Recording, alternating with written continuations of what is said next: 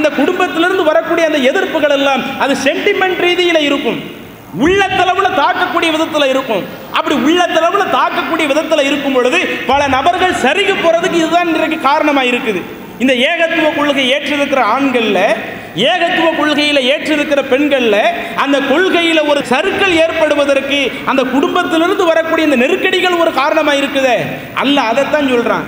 இப்படி யார் குடும்பத்தில் நெருக்கடி வந்தாலும் எனக்கு இறைவன் சொன்ன கொள்கை தான் முக்கியம், இறை தூதர் வகுத்து தந்த கொள்கை தான் முக்கியம் என்று யார் இருக்கிறாங்களோ உலாயிக கத்தப ஃபீ குலூபிஹிமுல் ஈமான், அவங்க உள்ளத்தில் தான் அல்லாஹ் இறை நம்பிக்கையை பதிக்கிறான். அஸ்ஸலாமு அலைக்கும் வரஹ்மத்துல்லாஹி வபரகாத்துஹு. அன்பிற்குரிய அல்லாஹுவின் நல்லடியார்களே, தாய்மார்களே, சகோதர சகோதரிகளே,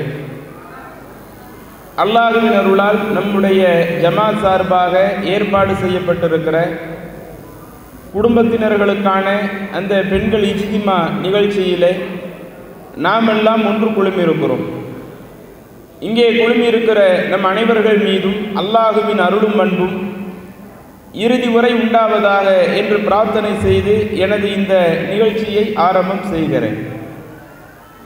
அன்பிற்குரிய அல்லாஹுவின் நல்லடியார்களே, இந்த நிகழ்ச்சியில் ஏகத்துவவாதிகள் யார் என்ற தலைப்பின் கீழ் சில செய்திகளை உங்களுக்கு எடுத்து கூற நான் பணிக்கப்பட்டிருக்கிறேன். இன்றைக்கு முஸ்லிம்களாக இருக்கக்கூடிய நம்மவர்களிடத்திலே ஏகத்துவவாதிகள் என்றால் யார், ஏகத்துவத்திற்கு எதிரான கொள்கையில் இருப்பவர்கள் யார் என்பதை மேலோட்டமாக நாம் அறிந்த மக்களாகத்தான் இருக்கிறோம். ஏகத்துவம் என்றால் வணங்குவதற்கு தகுதியானவன் அல்லாஹ் ஒருவன் தான் இருக்கிறான், அவனை தவிர வணக்கத்திற்கு தகுதியானவன் யாரும் கிடையாது. அதே போல பின்பற்றப்படுவதற்கு தகுதியானவர்கள் நபிகள் நாயகம் ஸல்லல்லாஹு அலைஹி வஸல்லம் அவர்கள் ஒருவர் தான் இருக்கிறாங்க, அவங்களுக்கு பிறகு பின்பற்றப்படுவதற்கு தகுதியானவர்கள் யாரும் கிடையாது என்பது இஸ்லாத்தினுடைய அடிப்படை கொள்கை. இதை நம்முடைய வீட்டில் இருக்கக்கூடிய சிறு குழந்தைகளிடத்தில் கேட்டாலும் அதை தமிழில் எடுத்து சொல்லுதோ இல்லையோ அரபியில் எடுத்து சொல்லிவிடுவார்கள். லா இலாஹ இல்லல்லாஹ் முஹம்மது ரசூலுல்லாஹ், வணங்குறதுக்கு தகுதியானவன் அல்லாஹு தான் இருக்கிறான், அந்த அல்லாஹுவை தவிர்த்து எந்த கடவுளும் கிடையாது. அதே போல முஹம்மது நபி ஸல்லல்லாஹு அலைஹி வஸல்லம் அவர்கள்தான் அல்லாஹுவினுடைய தூதர், அவங்களை தவிர்த்து இறைவனுடைய செய்தி வேற யாருக்கும் வரப்போவது இல்லை என்று நம்முடைய வீட்டில் இருக்கக்கூடிய சிறு பிள்ளைகளும் எடுத்து சொல்லக்கூடிய அளவிற்குத்தான் ஒரு சிறந்த கொள்கையாக இந்த ஏகத்துவ கொள்கைகள் இருக்கிறது.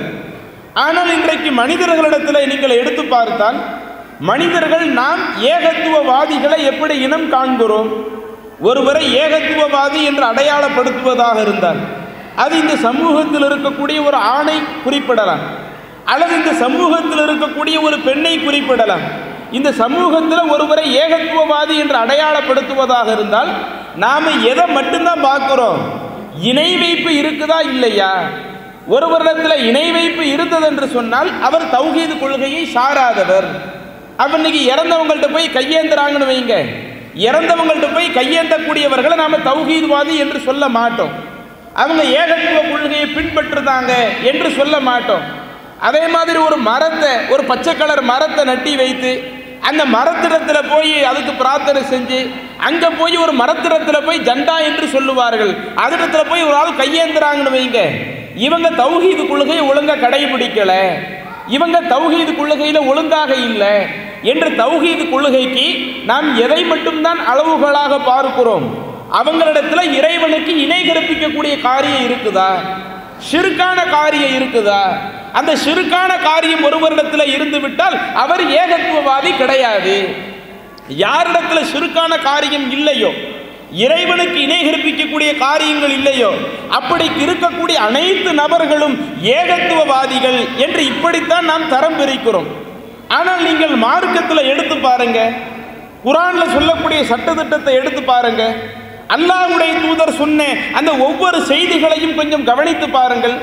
அதில் அல்லாஹ்வுடைய தூதர் ஏகத்துவவாதி என்பதற்கு ஒரு அடையாளமாக எதை மட்டும் நமக்கு சொல்லலை, ஒரு ஆள் சிறுக்கான காரியத்திலிருந்து விடுபட்டு விட்டார், கையில் தாயத்து போடுறதில்லை, இடுப்புல தாயத்து மாற்றுறதில்ல, வீட்டில் சிறுக்கான பொருட்கள் வைக்கிறதில்ல.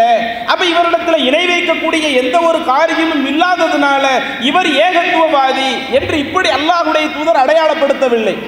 இன்னும் அல்லாஹ்வும் தன்னுடைய திருமறையில ஏகத்துவவாதியை அடையாளப்படுத்துகிற பொழுது எப்படி அல்லாஹ்வும் அடையாளப்படுத்துகிறான்? நம்ம வீட்டில் இருக்கக்கூடிய சிறு பிள்ளைகள் கூட இந்த வசனங்களை மனப்பாடம் செய்திருக்கும்.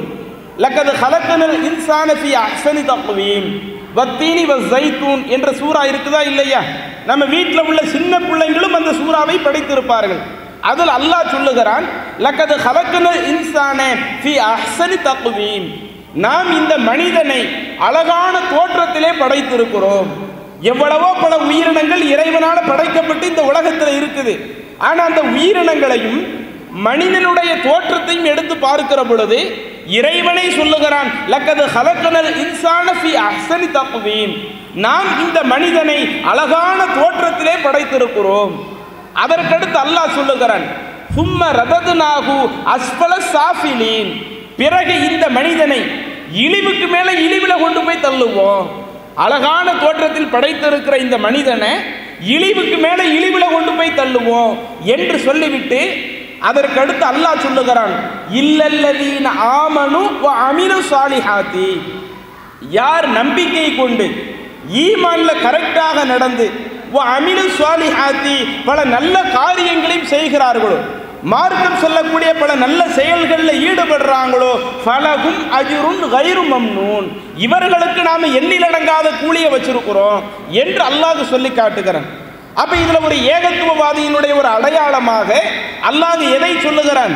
அவனிடத்துல ஈமான் இருக்க வேண்டும், ஈமான்ல அவன் சரிவர நடக்கணும்.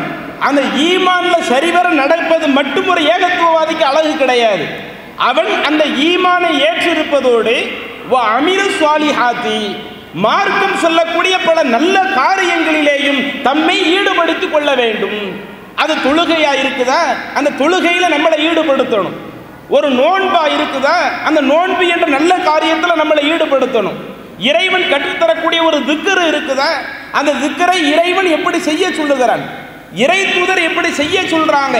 அப்ப இது போன்று மார்க்கத்தில் என்னென்ன நல்ல காரியங்கள் இருக்குதோ அந்த நல்ல காரியங்களிலேயும் யார் ஈடுபடுகிறார்களோ, வெறுமன தௌஹீது கொள்கையில் மட்டும் இருந்து விடாமல் அந்த தௌஹீது கொள்கையில் இருந்ததோடு நல்ல காரியத்திலேயும் யார் ஈடுபடுறாங்களோ இவர்களுக்கு தான் நாம் எண்ணிலடங்காத கூலியை தருவோம்.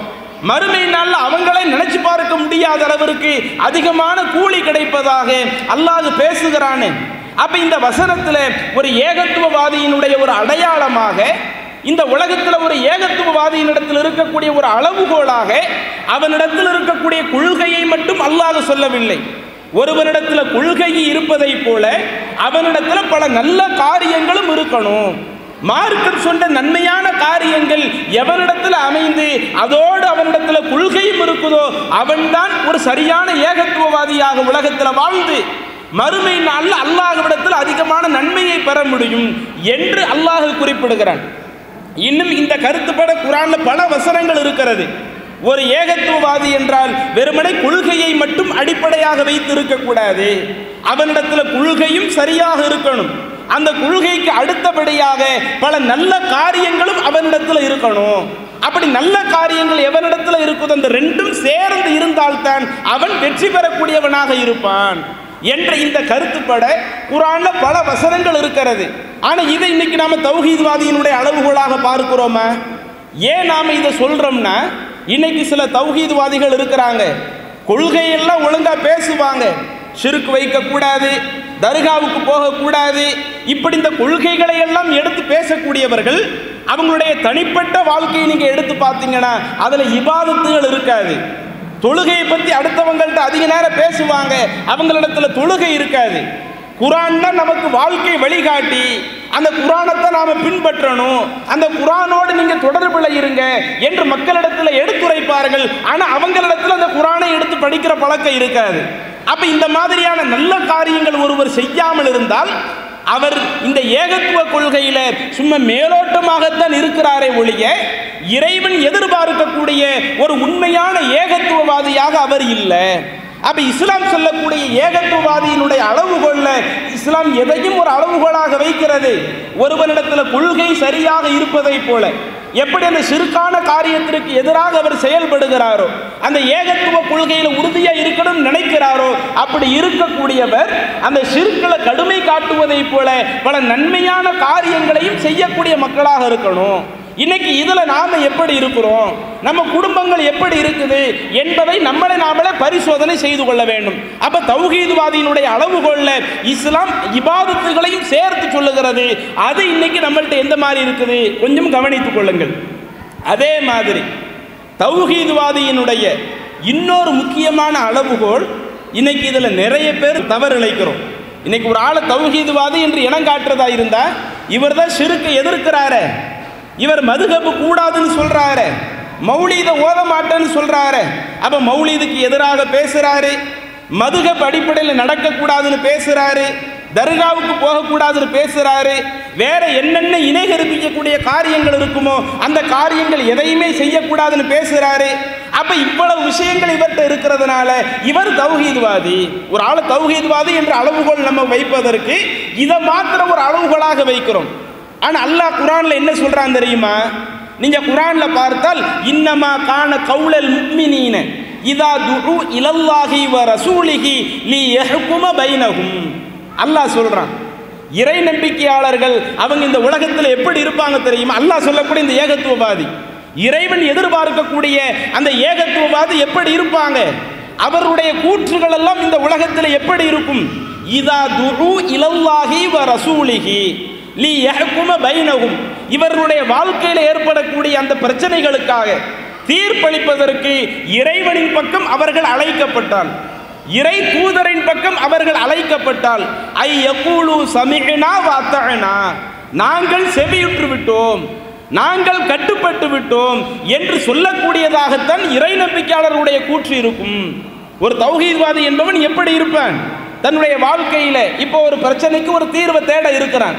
அது மார்க்கம் சம்பந்தப்பட்ட ஒரு காரியமாக இருக்கட்டும், இபாதத்துகள் சம்பந்தப்பட்ட ஒரு காரியமாக இருக்கட்டும், வியாபாரம் தொடர்பான ஒரு காரியமாக இருக்கட்டும், திருமணம் தொடர்பான ஒரு காரியமாக இருக்கட்டும், இந்த உலகத்தில் எந்த ஒரு காரியமாக இருக்கட்டும், தன்னுடைய வாழ்க்கையில் ஏற்படக்கூடிய ஒரு பிரச்சனைக்கு தீர்வை தேடுவதற்காக அல்லாஹ்வின் பக்கம் அவன் அழைக்கப்பட்டால், அல்லாஹ்வின் தூதரின் பக்கம் அவன் அழைக்கப்பட்டால், அப்போது அவன் சொல்ல வேண்டும், இறைவன் எனக்கு இதை சொன்னா நான் அதுக்கு கட்டுப்பட்டேன், இறை தூதர் எனக்கு இதை சொன்னாங்கன்னா அதற்கு நான் கட்டுப்பட்டேன் என்று சொல்லக்கூடியவர்களாக இருக்கணும். உலாயிக ஹுமுல் முஃப்லிஹூன், அவர்கள்தான் வெற்றியாளர்கள் என்று அல்லாஹ் சொல்லிவிட்டு அதற்கு அடுத்த வசனத்தில் சொல்லுகிறான், வமை யுத்திஇல்லாஹ வ ரசூலஹு, யார் அல்லாஹ்விற்கு கட்டுப்பட்டு நடக்கிறாங்களோ, யார் அவனுடைய தூதருக்கு கட்டுப்பட்டு நடக்கிறாங்களோ, வ யக்ஷல்லாஹ வ யத்தகீஹி, இன்னும் யார் அல்லாஹ்விற்கு அஞ்சி இறைவனுக்கு பயந்து நடக்கிறாங்களோ, ஃபஉலாயிக ஹுமுல் ஃபாயிசூன், அவர்களே மறுமையில வெற்றி பெறக்கூடியவர்கள். அப்ப அதில் அல்லாஹ் தஆலா இறை நம்பிக்கையாளர் என்ற வார்த்தையும் சொல்லுகிறான். அந்த இறை நம்பிக்கையாளர்கள் என்றால் எப்படி இருப்பாங்க? இந்த உலகத்துல எந்த ஒரு விஷயத்துல அல்லாஹ் இப்படி உங்களுக்கு சட்டம் சொல்றான், குர்ஆன்ல இருந்து அவங்களுக்கு எடுத்து காட்டப்படுதுன்னா, அல்லது அல்லாஹ்வுடைய தூதர் உங்களுக்கு இப்படி சொன்னாங்க, ஹதீஸ்ல இருந்து எடுத்து காட்டப்படுதுன்னா, அப்ப அந்த குர்ஆன்ல இருந்து ஹதீஸ்ல இருந்து ஒரு விஷயம் எடுத்து காட்டப்படுகிற பொழுது சமிஅனா அத்தஅனா, நாங்க அந்த விஷயத்தை செவியுற்று விட்டோம், இதுல நாங்க அப்படியே கட்டுப்பட்டு விட்டோம். ஏன்னா இந்த குர்ஆன் இறைவன் புறத்திலிருந்து வரக்கூடிய வகை செய்தி, அது இறை தூதருடைய சொந்த கூற்று கிடையாது. அதே மாதிரி ஹதீஸை எடுத்துக்கிட்டாலும் அல்லாஹ்வுடைய தூதர் மார்க்கமா சொன்ன விஷயங்கள் அதுவும் ரசூலுல்லாஹி ஸல்லல்லாஹு அலைஹி வஸல்லம் சொந்த கூற்று கிடையாது. ஏன்னா அல்லாஹ்வுடைய தூதர் மனோ இச்சைப்படி பேச மாட்டாங்க. மார்க்கம் என்று எதையெல்லாம் பேசுறாங்களோ அவர்கள் பேசக்கூடிய அத்துணை விஷயங்களும் இறைவன் புறத்திலிருந்து வழிகாட்டப்பட்ட ஒரு விஷயமாகத்தான் இருக்கும். அதைத்தான் அல்லாஹ் குர்ஆன்ல சொல்றான். அப்ப இறைவன் புறத்திலிருந்து வந்த வகை செய்தியான குர்ஆனுடைய தகவல் அவர்களுக்கு சொல்லப்படும் பொழுது, ஹதீஸினுடைய தகவல் அவர்களுக்கு சொல்லப்படும் பொழுது அதற்கு அப்படியே கட்டுப்படக்கூடியவர்களாக, அதை கேட்டோம்னா அப்படியே பின்பற்றக்கூடியவர்களாக இருப்பாங்க. இப்படி யார் அல்லாஹ்விற்கும் அவன் தூதருக்கும் கட்டுப்பட்டு நடக்கிறாங்களோ அத்தகைய அந்த இறை நம்பிக்கையாளர்கள், அந்த ஏகத்துவவாதிகள் தான் மறுமையில வெற்றி பெறுவார்கள். அப்ப இதுல ஏகத்துவவாதியினுடைய ஒரு அடையாளமாக அல்லாஹ் சொல்றது என்ன? அவங்களுக்கு குர்ஆன் வசனம் சொல்லப்பட்டா கட்டுப்பட்டு போயிடுவாங்க. அவங்களுக்கு ஹதீஸ்ல உள்ள ஒரு விஷயம் எடுத்து சொல்லப்பட்டா கட்டுப்பட்டு போயிடுவாங்க. வகை செய்தி ஒன்று அவர்களுக்கு சொல்லப்படுகிற பொழுது அதற்கு கட்டுப்படக்கூடிய தன்மைகள் தான் அவர்களுக்கு இருக்கும். ஆனா இன்னைக்கு நாம ஒரு சில ஆட்களை தௌஹீத்வாதின்னு அடையாளப்படுத்துவோமே, இப்படி நாம அடையாளப்படுத்தக்கூடியவர்கள் எப்படி இருப்பாங்க? குர்ஆனும் வேணும், ஹதீஸும் வேணும், சஹாபாக்கள் ஒன்று சொல்றாங்களா அதுவும் மார்க்கத்தில் உள்ள ஒன்று தான். ஒரு சஹாபி ஒரு கருத்தை சொல்றாரு, அவர் சொல்லக்கூடிய கருத்து குர்ஆன்ல இருக்காது, அவர் சொல்லக்கூடிய கருத்து ஹதீஸ்ல இருக்காது. இப்படி குர்ஆன்ல இல்லாம, இறை தூதருடைய அங்கீகாரம் இல்லாம, அதாவது வஹீயினுடைய அங்கீகாரம் இல்லாம சஹாபாக்கள் நமக்கு ஒன்றை சொன்னாலும் அதை கேட்டாகணும். இன்னைக்கு அதையும் நம்ம தௌஹீத்வாதிங்கன்னு அவங்களையும் நம்ம சொல்றோமா இல்லையா? ஏன்னா இவங்க ஷிர்க்கை எதிர்க்கிறாங்க, தர்கா வழிபாட்டை எதிர்க்கிறாங்க, மௌலீது ஓதுறதை எதிர்க்கிறாங்க, தகடு தாயத்து கட்டுறதை எதிர்க்கிறாங்க, ராத்திப்பு ஓதுறதை எதிர்க்கிறாங்க. இப்படி இணை வைப்பான காரியங்களை எல்லாம் எதிர்க்கின்ற காரணத்தினால் இவர்கள் ஏகத்துவத்தை எடுத்து சொல்லுகிறார்கள் என்று இப்படி நாம் நினைக்கிறோமே. அப்ப அந்த ஏகத்துவத்தினுடைய சரியான அளவுகோல் என்ன? அதை நாம முறையா புரிஞ்சிருக்கிறோமா? ஏகத்துவத்தினுடைய சரியான அளவுகோலை அல்லாஹ் நமக்கு எதை சொன்னானோ, எது நமக்கு குர்ஆன்ல வஹீயின் மூலமாக காட்டப்பட்டதோ, எது நமக்கு ஹதீஸ்ல வஹீயின் மூலமாக காட்டப்பட்டதோ அதை மட்டும்தான் நாம கேட்கணும். அதை தாண்டி வேற எதுவுமே நமக்கு மார்க்க அங்கீகாரமாக ஆகாது என்ற ஒரு நிலைப்பாட்டில் இருக்க வேண்டிய இடத்துல இன்னைக்கு நாங்களும் தௌஹீதைத்தான் மக்களிடத்தில் பிரச்சாரம் செய்கிறோம் என்று சொல்லக்கூடியவர்கள் சஹாபாக்களுடைய சொந்த கூற்றுகளை எல்லாம் அதுவும் மார்க்கம் என்று மக்களிடத்தில் எடுத்து சொல்றாங்களா இல்லையா? இன்றைக்கு அவர்களும் மக்களால் தௌஹீத்வாதி என்று அறியப்படுகிறார்களா இல்லையா? இன்னும் அந்த சஹாபாக்களை தாண்டி இமாம்கள்ல முன் சென்ற இமாம்கள் இருக்கிறாங்கல்ல, ஒரு கருத்துக்கு இமாம் என்ன சொல்லியிருக்கிறாங்க, எந்த அளவுக்கு வந்துட்டாங்கன்னா இன்னைக்கு நம்ம காலத்தில் இருக்கக்கூடிய அந்த சலஃபு கொள்கையை மக்களுக்கு மத்தியில் பிரச்சாரம் செய்யக்கூடியவங்க எந்த அளவுக்கு பிரச்சாரம் பண்றாங்க. ஒரு விஷயம் மார்க்கத்தில் கூடுமா கூடாதா, உதாரணத்திற்கு வரதட்சணை வாங்குறது கூடுமா கூடாதா, அதை எளிதில் பதில் சொல்லிடலாம்ல. குர்ஆன்ல அல்லாஹ் சொல்றான், வாத்து நிசா சதுகாத்துஹின்ன நிஹலா, ஆண்களை நீங்கள் திருமணம் முடிக்கக்கூடிய பெண்ணிற்கு மனக்கொடைய கொடுங்க. அல்லாஹ் ஆண்களை தான் கொடுக்க சொல்றான், பெண்களிடத்துல வாங்க சொல்லி குர்ஆன்ல இல்ல. இன்னும் அல்லாஹ்வின் தூதருடைய வழிகாட்டுதல் ஹதீஸ்ல எந்த ஒரு இடத்திலேயுமே பெண்களுக்கு நீங்க வரதட்சணையை கொடுத்து கல்யாணம் முடியுங்க என்று இல்லை. அதுக்கு மாற்றமாக ஆண்களை தான் மகர் தொகை கொடுத்து திருமணம் முடிக்கக்கூடிய பல நிகழ்வுகள் அல்லாஹ்வின் தூதருடைய காலத்தில் இருக்குது. எனவே வரதட்சணை என்பது இஸ்லாத்தில் கூடாது என்று சொல்வதாக இருந்தால் என்ன செய்யணும்? குர்ஆனுடைய வசனத்தில் அப்படி இல்லை, ஹதீஸ்ல அப்படி இல்லை. அப்ப குர்ஆன் ஹதீஸ்ல இல்லாததுனால நாம வரதட்சணை வாங்கக்கூடாது அப்படித்தானே சொல்லணும். ஆனா இன்றைக்கு தமிழகத்தில் நீங்க எடுத்துக்கிட்டீங்கன்னா சலஃபு கொள்கையை பிரச்சாரம் செய்யக்கூடியவங்க அதுல சில சகோதரர்களுடைய பேச்சுக்கள் எப்படி இருக்கிறது? மார்க்கத்தில் எந்த ஒரு விஷயத்தையும் நாமளா சுயமா சொல்லிடக்கூடாது. ஒரு ஆள் ஒரு கேள்வி கேட்டாலும் அதுக்கு நாம குர்ஆன்ல இருந்து எதை படிச்சோமோ அந்த கருத்தை சொல்லிடக்கூடாது. ஹதீஸ்ல இருந்து நமக்கு என்ன கருத்து தெரியுதோ நம்ம கருத்து சொல்லிடக்கூடாது. இதுக்கு சஹாபாக்கள் என்ன சொன்னாங்க, இதற்கு இமாம்கள் என்ன சொன்னாங்க, நாம நம்ம கருத்து எதையுமே சொல்லிடக்கூடாது. குர்ஆன்ல இருந்து ஹதீஸ்ல இருந்து நாம விளங்கி கொண்ட கருத்தை எடுத்து சொல்லக்கூடாது.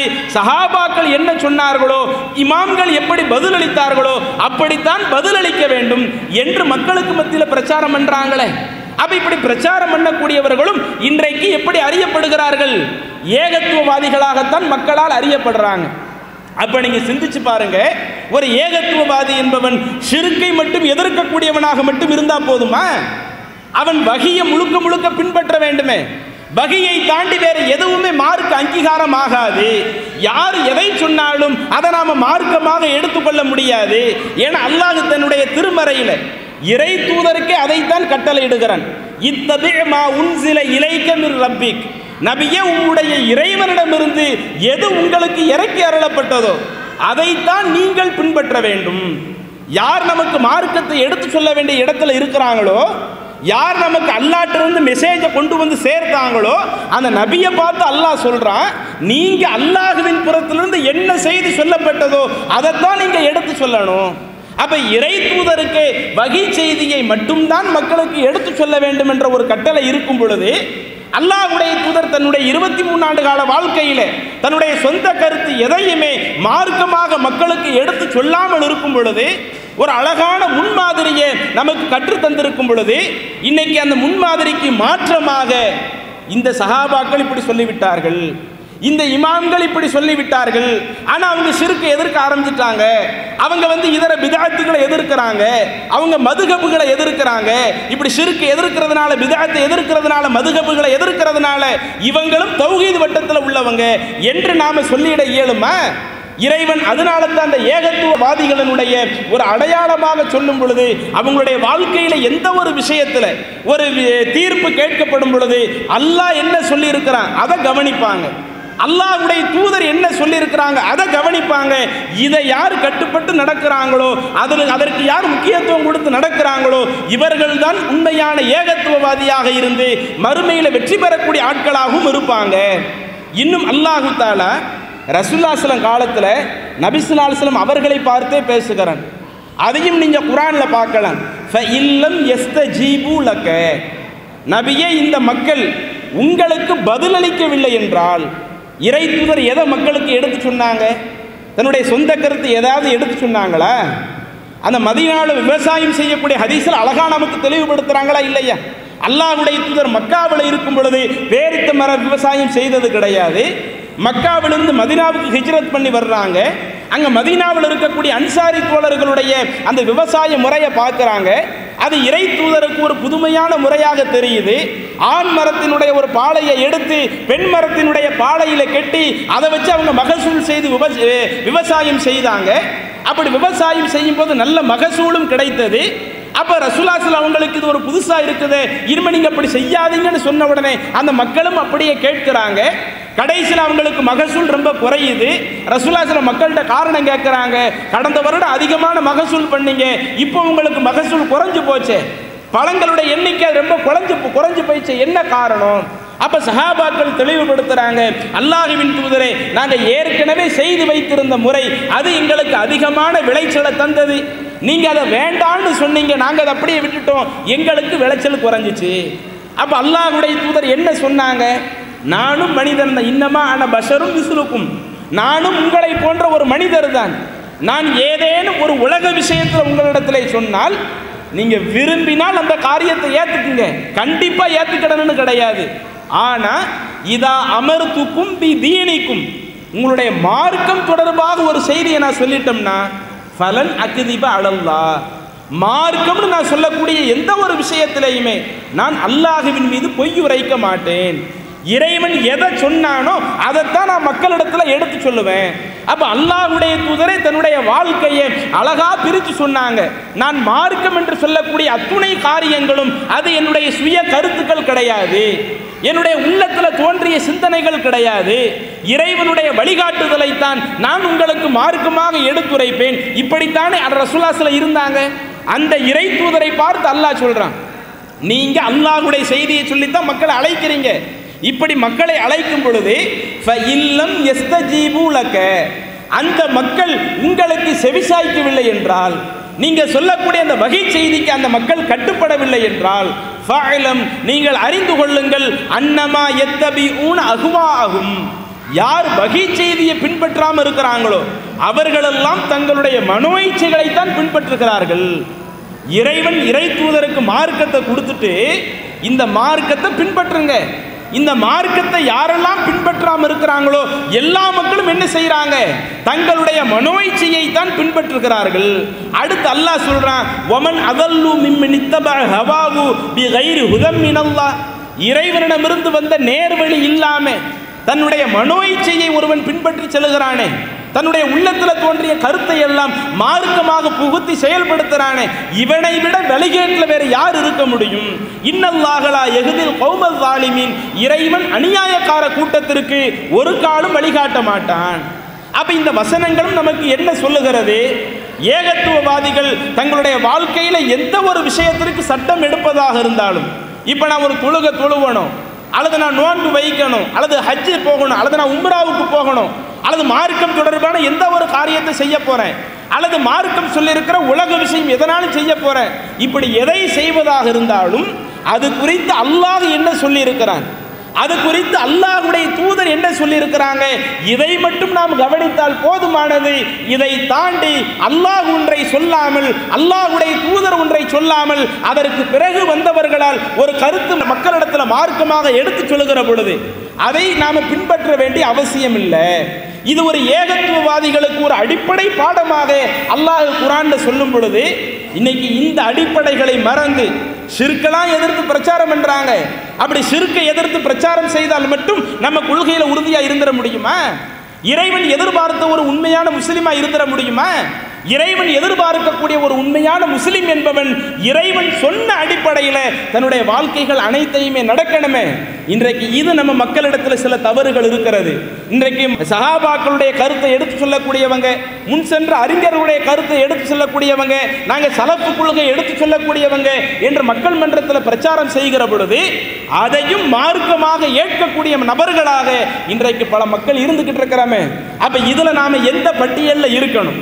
அல்லாஹ் நமக்கு எப்படி வழிகாட்டி இருக்கிறான், அல்லாஹ்வுடைய தூதர் நமக்கு எப்படி வழிகாட்டி இருக்கிறாங்க என்பதை நாம் கவனிக்க வேண்டும். ஒரு சரியான ஏகத்துவவாதி தன்னுடைய வாழ்க்கையில எல்லா சந்தர்ப்பங்களிலேயும் அல்லாஹ்வும் அல்லாஹ்வுடைய தூதரும் என்ன சொன்னார்களோ அதை மட்டும்தான் கேட்கணும், அதற்கு மட்டும்தான் கட்டுப்படணும், அது மட்டும்தான் பின்பற்றப்படுவதற்கு தகுதியானது.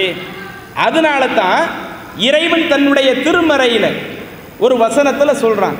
அது இந்த பிதஅத் ஒழிப்பு பிரச்சாரத்தின் பொழுது நாம் அதிகமாக பயன்படுத்தக்கூடிய ஒரு வசனமும் கூட. அல் யௌம அக்மல்து லக்கும் தீனக்கும் வ அத்மம்து அலைக்கும் நிஅமதி வ ரலீது லக்குமுல் இஸ்லாம தீனா.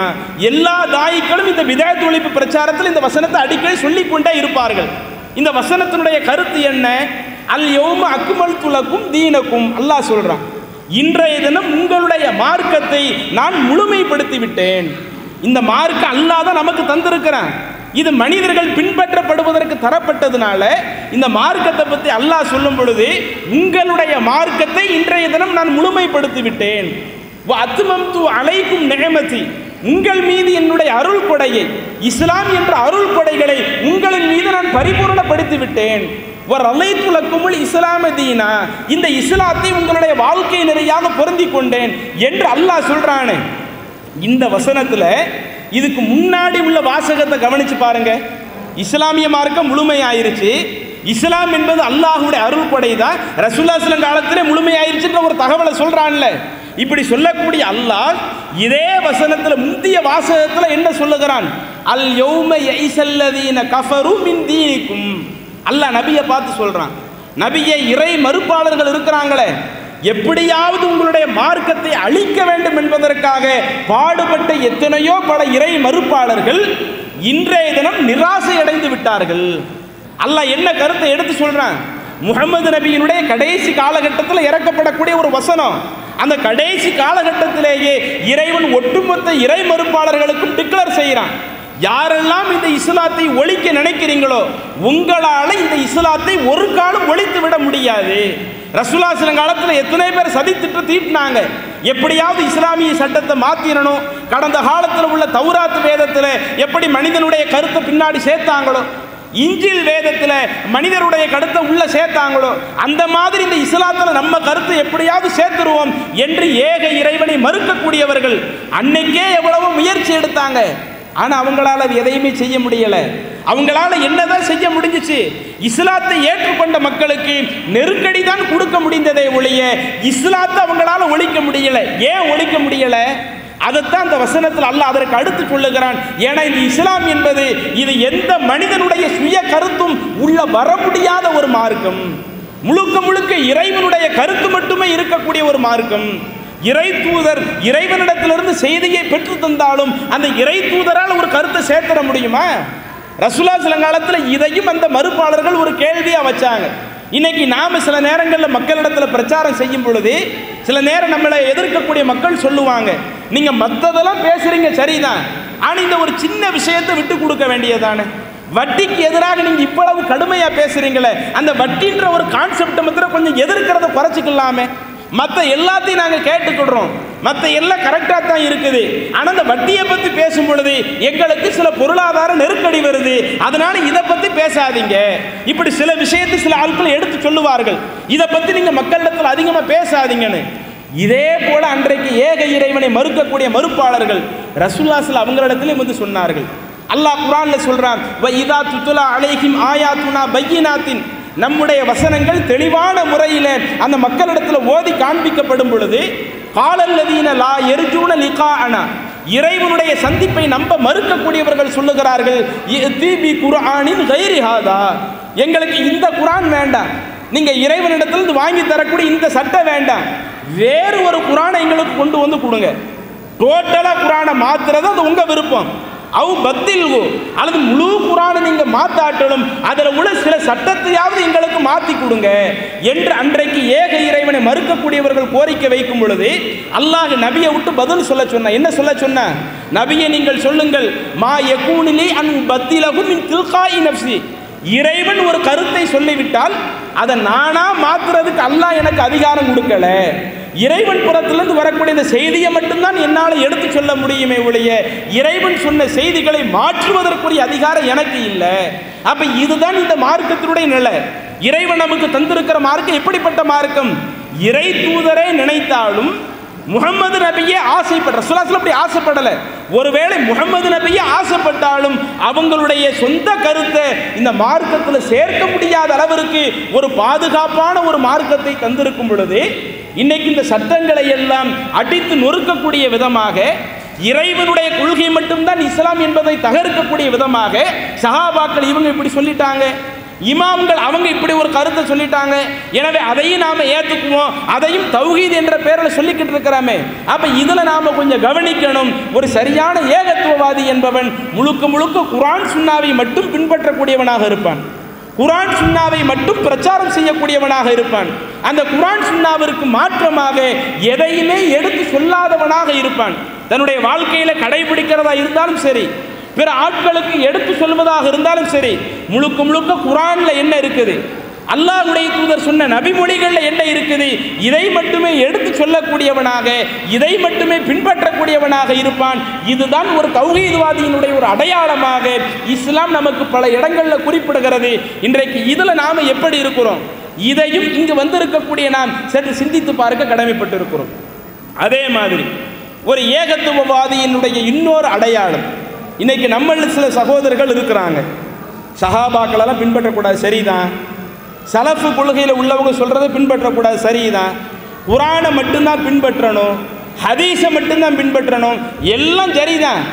ஆனால் அவங்களுடைய தனிப்பட்ட வாழ்க்கையில் எடுத்து பார்த்தீங்கன்னா சில விஷயங்கள் மார்க்கத்திற்கு மாற்றமான காரியங்களாக இருக்கும் பொழுது அந்த மார்க்கத்திற்கு மாற்றமான காரியங்களை அதில் அட்ஜஸ்ட் பண்ணி போகக்கூடியவர்களாக இப்படியும் இன்றைக்கு சில ஏகத்துவ கொள்கையில் உள்ளவங்க இருக்கிறாங்க. வரதட்சணை பற்றி பயங்கரமாக பேசுவாங்க, அதெல்லாம் எதுவரை இருக்கும், அவங்க கல்யாணம் முடிக்க தண்டி வரதட்சணை பற்றி பயங்கரமாக பேசுவாங்க. எப்போ வீட்டில் பெண் பார்க்க ஆரம்பிச்சிட்டாங்களோ அப்போதே அவருடைய பிரச்சாரம் கொஞ்சம் கொஞ்சமாக குறைய ஆரம்பிச்சிடும். அதுக்கு முன்னாடி இந்த ஏகத்துவத்துக்காக எவ்வளவோ பாடுபட்டவர் வீட்டில் பெண் பேச ஆரம்பிச்சிட்டாங்கன்னு வைங்க, பள்ளிவாசலுக்கு வரக்கூடிய அந்த தொடர்பு கொஞ்சம் கொஞ்சமாக குறைப்பார். ஒரு கட்டத்தில் என்ன இந்த ஆளவே காணுமே என்று நினைக்கிற அளவுக்கு இருக்கும். அப்போ தான் நம்ம அதை விசாரித்து பார்த்தா சம்பந்தப்பட்டவருக்கு கல்யாணம் நடக்க இருக்குது. சரி, கல்யாணம் நடக்கிறது நல்லது தானே, இல்லை அவங்க சம்பந்தப்பட்ட பெண் வீட்டார் இவங்களா கேட்காட்டவும் நிறைய தர்றதா சொல்லியிருக்கிறாங்க. அங்கே அல்லிவி பைனுகுமா துவா ஓதி கல்யாணம் முடிக்கணும்னு சொல்கிறாங்க. அல்லது அதில் கூட சரி துவா எதுவுமே இல்லை, நபிவழி அடிப்படையில் தான் கல்யாணம் முடிக்கிறதா இருந்தாலும் பெண் வீட்டில் விருந்து போடுறதா சொல்லியிருக்கிறாங்களாம். இப்படி பெண் வீட்டில் விருந்து போடுறதை பற்றி சொன்னதுனால இவர் இங்கே இருக்கும்போது அதை கடுமையை எதிர்த்திருப்பாரு. இல்லை, பெண் வீட்டு விருந்தெல்லாம் அல்லாஹ்வுடைய தூதர் கற்றுத்தரல, திருமணத்தில் விருந்து போடுறது ஒரு தடவை தான், அதுவும் திருமணம் முடிக்கக்கூடிய மணமகன் தான் அந்த திருமண விருந்தை கொடுக்கணும் என்று இங்கே இருக்கும்போது பயங்கரமாக பேசியவர் அவருடைய அந்த திருமணத்தின் பொழுது வீட்டில் எவ்வளவோ எடுத்து சொல்லி பார்க்கிறாரு. அவங்களுடைய பெற்றோர்கள் மறுத்த உடனே இந்த ஏகத்துவத்தில் பயணித்த அந்த பயணத்தில் கொஞ்சம் குறைவை அவர் ஏற்படுத்தி கொண்டு இந்த ஏகத்துவ கொள்கையோடு காட்டக்கூடிய அந்த நெருக்கத்தை கொஞ்சம் குறைத்து கொண்டு கல்யாணத்தை ஃபுல்லாக முடிச்சுட்டு திரும்ப 1 மாதம் 2 மாதம் கழித்து மீண்டும் இந்த கொள்கையில் பழைய மாதிரி பிரச்சாரம் செய்ய வர்றாரு. இப்படி சில மக்கள் இன்னைக்கு பார்க்குறோமா இல்லையா? அதே மாதிரி சில பெண்களிலேயும் இப்படி இருப்பாங்க, ஏகத்துவத்து கொள்கைக்காக எவ்வளவோ பாடுபடுவாங்க, குழு தாவாவுக்காக வெளியே வருவாங்க. அவங்களை ஏதேனும் அவங்க மார்க்கத்தை பேசக்கூடியவங்களா இருந்தாங்கன்னு வைங்க, அவங்க மார்க்கத்தையும் பிறரிடத்தில் அழகான முறையில் எடுத்து சொல்லுவாங்க. இப்படி நல்லா எடுத்து சொல்லி கொண்டு இருக்கக்கூடியவர் திடீரென்று தன்னுடைய பிரச்சார பயணத்தில் ஒரு மந்த நிலையை காட்டுவார். ஏன் இப்படி மந்த நிலையை காட்டுறாங்க? அப்போ அவங்க வீட்டில் ஏதோ ஒரு காரியம் நடக்குது, மார்க்கத்துக்கு மாற்றமான காரியம் நடக்குது. இப்படி மார்க்கத்துக்கு மாற்றமான ஒரு காரியம் நடக்கும் பொழுது அந்த நேரத்தில் எப்படி நடக்க வேண்டும் என்று அல்லாஹ் நம்மளிடத்தில் சொல்றானோ, ஒரு உண்மையான ஏகத்துவவாதி எப்படி தன்னுடைய ஏகத்துவ கொள்கையை பறைசாட்ட வேண்டும் என்று இறைவன் வெளிப்படுத்துகிறானோ, அதற்கு மாற்றமாக பல தீமைகளுக்கு உடந்தையாக இருக்கக்கூடியவர்களாக சில மக்கள் இருக்கிறாங்க. இன்னும் சில நபர்கள் தன்னுடைய தனிப்பட்ட வாழ்க்கையில மார்க்கத்தை ஒழுங்காக கடைபிடித்தாலும் அதே நிகழ்வு தன்னுடைய குடும்பத்தில் மாற்றமா நடக்கும் பொழுது, என்ன இருந்தாலும் சொந்தக்காரங்க தானே, என்ன இருந்தாலும் உறவுக்காரங்க தானே, உறவுக்காரங்களுக்காக நம்ம கொள்கையை கொஞ்சம் விட்டு கொடுத்து போனா தான் என்ன என்று இப்படி என்ன செய்யறாங்க, கொள்கையில கொஞ்சம் அட்ஜஸ்ட் பண்ணி போகக்கூடிய ஒரு நிலை இன்றைக்கு சில தௌஹீத்வாதிகளிடத்தில் இருக்கத்தான் செய்கிறது. அதில் நம்ம ஜமாத்தில் பல காலங்கள் பயணித்தவங்க இது தன்னுடைய உள்ளத்தில் அந்த கொள்கை நங்கூரமாக பதிஞ்சிருக்குதுன்னு வைங்க, எவ்வளோ பெரிய ஒரு நெருக்கடி வந்தாலும் நம்ம அட்ஜஸ்ட் பண்ண மாட்டோம். ஆனால் நமக்கு அந்த கொள்கை அவ்வப்போது அதில் சில சறுக்கல்களை ஏற்படுத்துறதுக்குரிய காரணம், ஏகத்துவவாதி என்றால் அவன் கொள்கையில் எப்படி உறுதிப்பாட்டோடு இருக்கணும், இறைவன் எத்தகைய உறுதிப்பாட்டை எதிர்பார்க்கிறான் அதை அவங்க சரியான முறையில் புரியாமல் இருக்கிறாங்க. வெறுமனே நாம தர்காவுக்கு போகாமல் போயிட்டோமா, ஷிர்கான கொள்கையிலிருந்து விலகிட்டோமா, பிதாத்துல இருந்து விலகிட்டோமா, அல்லாஹுடைய தூதர் சொன்ன அடிப்படையில் தான் தன்னுடைய வாழ்க்கையை அமைக்கணும், அந்த தூதுத்துவ கொள்கையிலே கரெக்டாக வந்துட்டோமா, இதெல்லாம் சின்ன சின்ன விஷயம் தானே, இதெல்லாம் அட்ஜஸ்ட் பண்ணி போகக்கூடிய விஷயம், இதெல்லாம் பின்னாடி ஒரு காலத்தில் நாம் சரி பண்ணிக்கிடலாம், இப்போ நாம் அப்படியே விட்டு கொடுத்து போய்க்குவோம் என்று பல தீமைகளுக்கு முட்டு கொடுக்கக்கூடிய நபர்களாக பல நபர்கள் இன்னைக்கு நாம் இருக்கிறோமே. இது நம்முடைய உள்ளத்தில் இருந்து இறை நம்பிக்கையை கொஞ்சம் கொஞ்சமாக குறைக்கிற ஒரு வேலை. எப்படி நாம் குர்ஆன் சுன்னாவைத்தான் பின்பற்ற வேண்டும் என்று மக்களிடத்தில் சொல்கிறோமோ, அதுக்கு மாற்றமாக யார் செய்தாலும் சரி, அது தன்னுடைய தனிப்பட்ட வாழ்க்கையில் அதற்கு மாற்றமாக செய்ய சொல்லி குடும்பத்தில் வற்புறுத்தினாலும் அதற்கு நாம் கட்டுப்படக்கூடாது. தன்னுடைய ஒட்டுமொத்த குடும்பமே தான் வசிக்கக்கூடிய முஹல்லாவிலேயே இறைவன் சொன்ன கொள்கைக்கு மாற்றமாக, இறை தூதர் சொன்ன கொள்கைக்கு மாற்றமாக இப்படித்தான் நீ செய்ய வேண்டும் என்று சொல்லுகிற பொழுது ஊர் மக்களுக்காக விட்டு கொடுத்து போறது, இது ஒரு ஏகத்துவவாதி இப்படிப்பட்ட பண்பு கொண்டவராக இருக்கக்கூடாது. ஏன் இருக்கக்கூடாது? அல்லாஹ் தன்னுடைய திருமறையில சூரா முஜாதலா அதனுடைய கடைசி வசனத்தை பாருங்க, அழகா தெளிவா சொல்லி காட்டுறான். ஒரு தௌஹீத்வாதி அவன் எப்படி இருப்பான், அல்லாஹ் நபியை பார்த்து சொல்றான், லா தஜிது கௌமை யுமினூன பில்லாஹி வல் யௌமில் ஆகிர், நபியே அல்லாஹுவை நம்பிக்கை கொண்ட அந்த மக்களை, மறுமை நாளை நம்பிக்கை கொண்ட மக்களை, அல்லாஹ்வை மறுமை நம்பின மக்கள் என்றால் அது கொள்கையில் இல்லாத மக்களையே அல்லாஹ் பேசுறான், கொள்கைவாதியை பற்றி தான் அல்லாஹ் பேசுறான். அல்லாஹுவையும் மறுமை நாளை நம்பிய மக்களை நீங்கள் இந்த உலகத்தில் பார்க்க மாட்டீங்க. எப்படி பார்க்க மாட்டீங்க? யுவாத்தூன மன் ஹாத்தல்லாஹ வ ரசூலஹு, யார் இறைவனுக்கு மாறு செய்யக்கூடிய, இறைவனை பகைக்கக்கூடிய ஒரு காரியத்தை பண்றாங்களோ, இறை தூதரை பகைக்கக்கூடிய ஒரு காரியத்தை பண்றாங்களோ, அவங்களோடு தோழமை கொள்ளக்கூடியவர்களாக இந்த நம்பிக்கையாளர்களை பார்க்க மாட்டீங்க.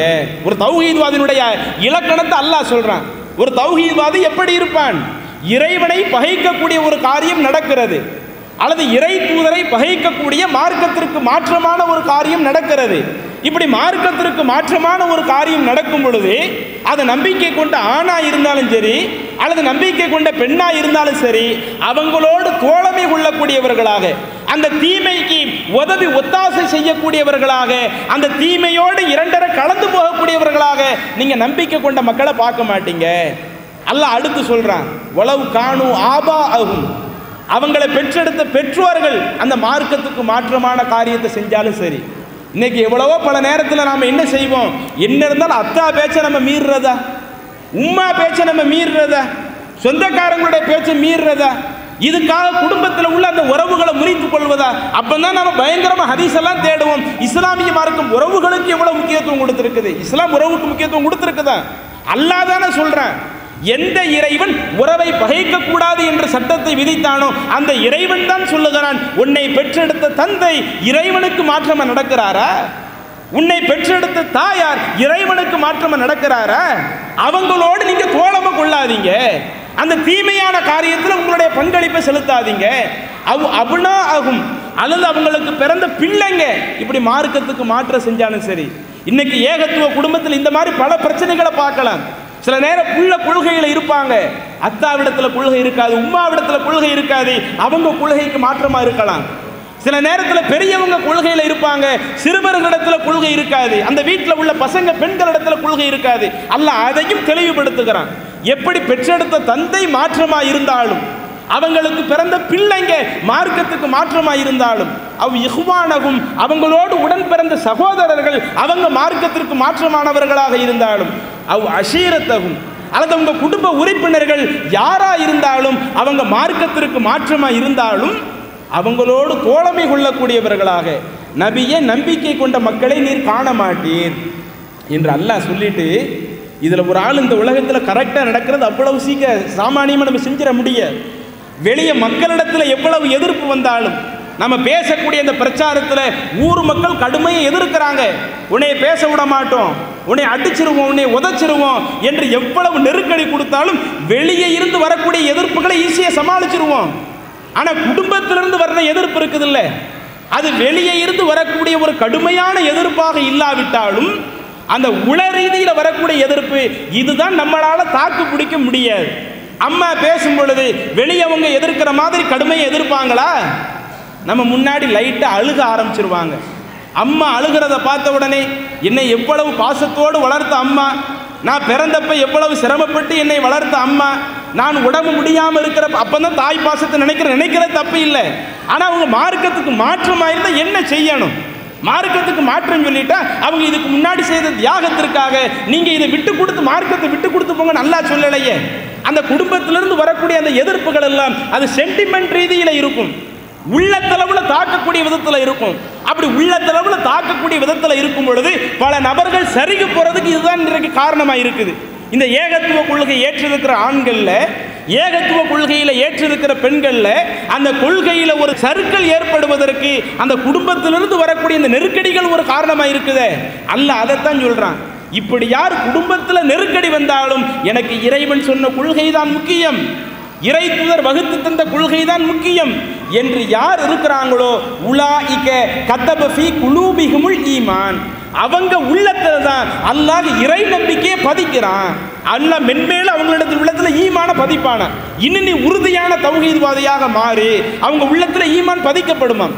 ஐயதகும் பி ரூஹின் மின், தன்னுடைய வானவரை அனுப்பி இறைவன் அவர்களை பலப்படுத்துவான்.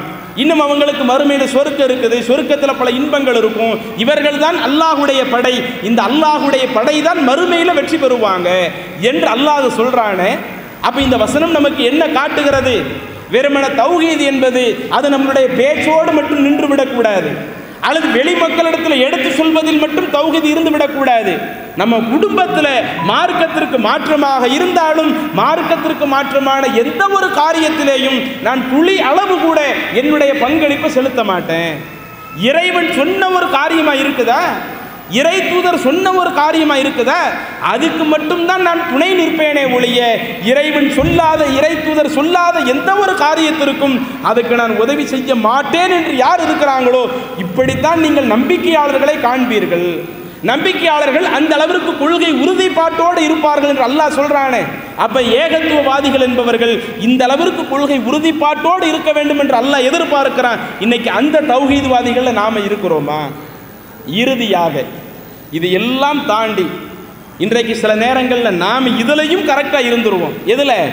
அந்த மார்க் விஷயத்தில் யாரேனும் ஒருவர் மாற்றம் செய்கிறாங்கன்னு வைங்க, அது நம்ம குடும்பமாக இருந்தாலும் உறவுகளாக இருந்தாலும் நட்பு வட்டமாக இருந்தாலும் அதில் கூட கரெக்டாக இருந்துருவோம். ஆனால் கடைசியாக நம்மள்கிட்ட இருக்கக்கூடிய இன்னொரு மைனஸ் பாயிண்ட் எதுவாக இருக்கும்னா, நமக்கு தெரிஞ்ச செய்திகளை பிற ஆட்களுக்கு கொண்டு போய் சேர்க்கிறதுல இதில் எவ்வளவோ குறைபாடு உள்ளவர்களாக இருக்கிறோம். இன்னைக்கு நம்ம ஜமாத்தை எடுத்துக்கங்களேன், நம்ம ஜமாத்தில் தாயிக்கள் அல்லாஹுடைய அருளால் மற்ற ஜமாத்தார்களை விட நிறைய இருக்கத்தான் செய்கிறார்கள். ஆண்களிலேயும் தாயிக்கள் அதிகமாக இருக்கிறாங்க, பெண்களிலேயும் தாயிக்கள் அதிகமாக இருக்கிறாங்க. ஆனால் மற்ற ஜமாத்தார்களோடு ஒப்பிடுகிற பொழுது இந்த தௌஹீத் ஜமாத்தில் இருக்கக்கூடிய தாயிக்களுடைய எண்ணிக்கை சற்று அதிகமாக இருக்கலாம். ஆனால் ஒட்டுமொத்த தௌஹீத்வாதை நம்ம பிரச்சாரத்தில் குதிச்சிருக்கிறோமா? நாம் எல்லாருமே களத்தில் இறங்கி போராடி இருக்கிறோமா? நம்ம குடும்பத்தை மீட்டெடுக்கிறதுக்காக, நம்ம முஹல்லாவாசிகளை மீட்டெடுக்கிறதுக்காக இன்றைக்கு நாம் நம்முடைய நேரங்களை அர்ப்பணிக்கிறோமா? சில நேரங்களில் உடல் அளவில் என்ன செய்கிறோம்? நாம் இந்த கொள்கைக்காக பாடுபடுறோம், நம்முடைய பொருளாதாரத்தை கொடுத்து அந்த கொள்கைக்காக பாடுபடுறோம். ஆனால் நாம் அறிந்திருக்கிற நல்ல செய்திகளை, மார்க்கம் சொன்ன செய்திகளை நம்ம குடும்பத்திற்கு எடுத்து சொல்றதுக்கு, நம்ம அக்கம் பக்கத்துக்கு எடுத்து சொல்றதுக்கு, அங்கே நடக்கக்கூடிய தீமைகளை தடுக்கிறதுக்கு இதுக்கு நாம் எவ்வளவு ஆர்வம் காட்டியிருக்கிறோம்? அப்ப தன்னளவில் மார்க்கத்தை பின்பற்றுவதற்காக காட்டக்கூடிய ஆர்வம் சில ஏகத்துவவாதிகளிடத்துல பிறருக்கு எடுத்து சொல்றதுல அதுல ஒரு மந்த நிலை இருக்கிறது. இது ஒரு ஏகத்துவவாதியினுடைய பண்பாக இருக்கக்கூடாது. அல்லாஹ்வுடைய தூதர் சொன்ன ஒரு நபிமொழி ஸஹீஹ் முஸ்லிமிலே பதிவு செய்யப்பட்ட ஒரு செய்தி. ரசூலுல்லாஹி ஸல்லல்லாஹு அலைஹி வஸல்லம் குறிப்பிடுறாங்க, எனக்கு முன்னாடி எத்தனையோ பல தூதர்கள் அனுப்பப்பட்டிருக்கிறாங்க மக்களை வழி நடத்துறதுக்காக.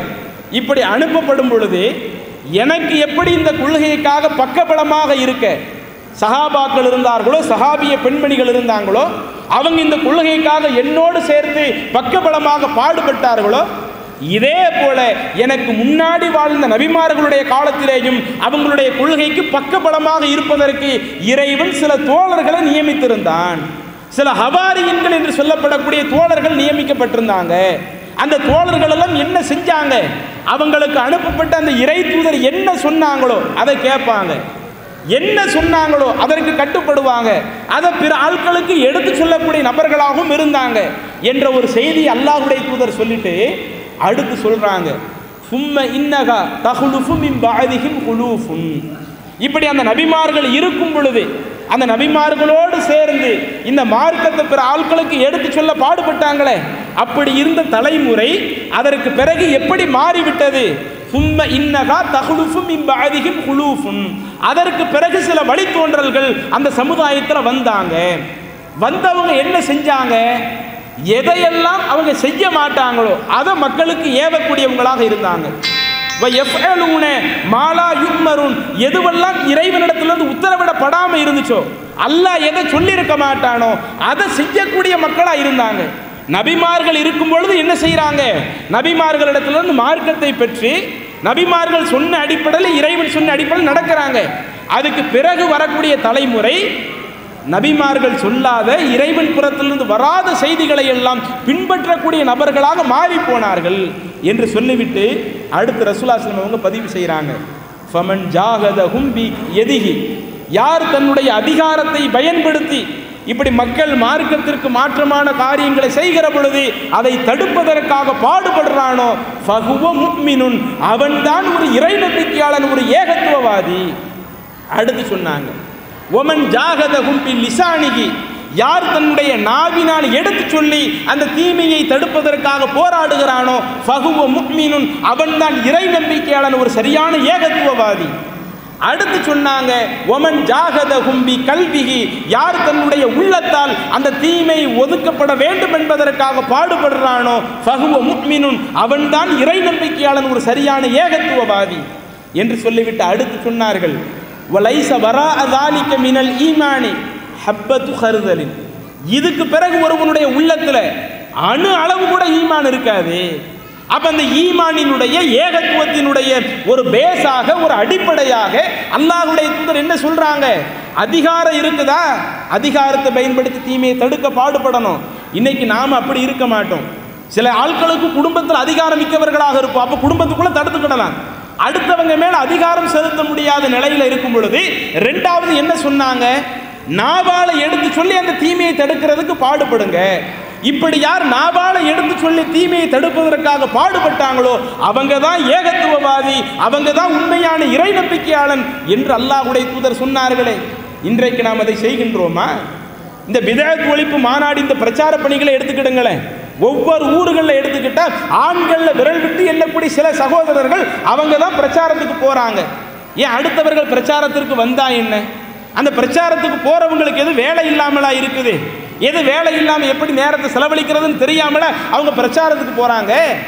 இறை தூதர் கற்றுத்தந்த ஒரு நடைமுறை மார்க்கத்துக்கு மாற்றமாக இருக்கும் பொழுது ஒரு ஏகத்துவவாதி அதை பார்த்து மௌனம் காக்கக்கூடாது, தன்னுடைய நாவால் எடுத்து சொல்லி தடுக்க வேண்டும் என்று இருக்கும் பொழுது சில நபர்கள் தன்னுடைய இறை நம்பிக்கையை மென்மேலும் அதிகப்படுத்துவதற்காக இது போன்ற பல நல்ல காரியங்களில் தங்களை ஈடுபடுத்துகிற பொழுது நாம் அதுக்காக ஈடுபடுத்தாமல் இருந்தோம், நம்ம அதில் ஈடுபடாமல் இருந்தோம்னா நாம் அவங்களோடு சேர்ந்து இந்த ஏகத்துவ கொள்கைக்காக பாடுபடாமல் இருந்தோம்னா அப்போ நம்மள்ட்ட அந்த ஏகத்துவ கொள்கை சரியாக இருக்குதா?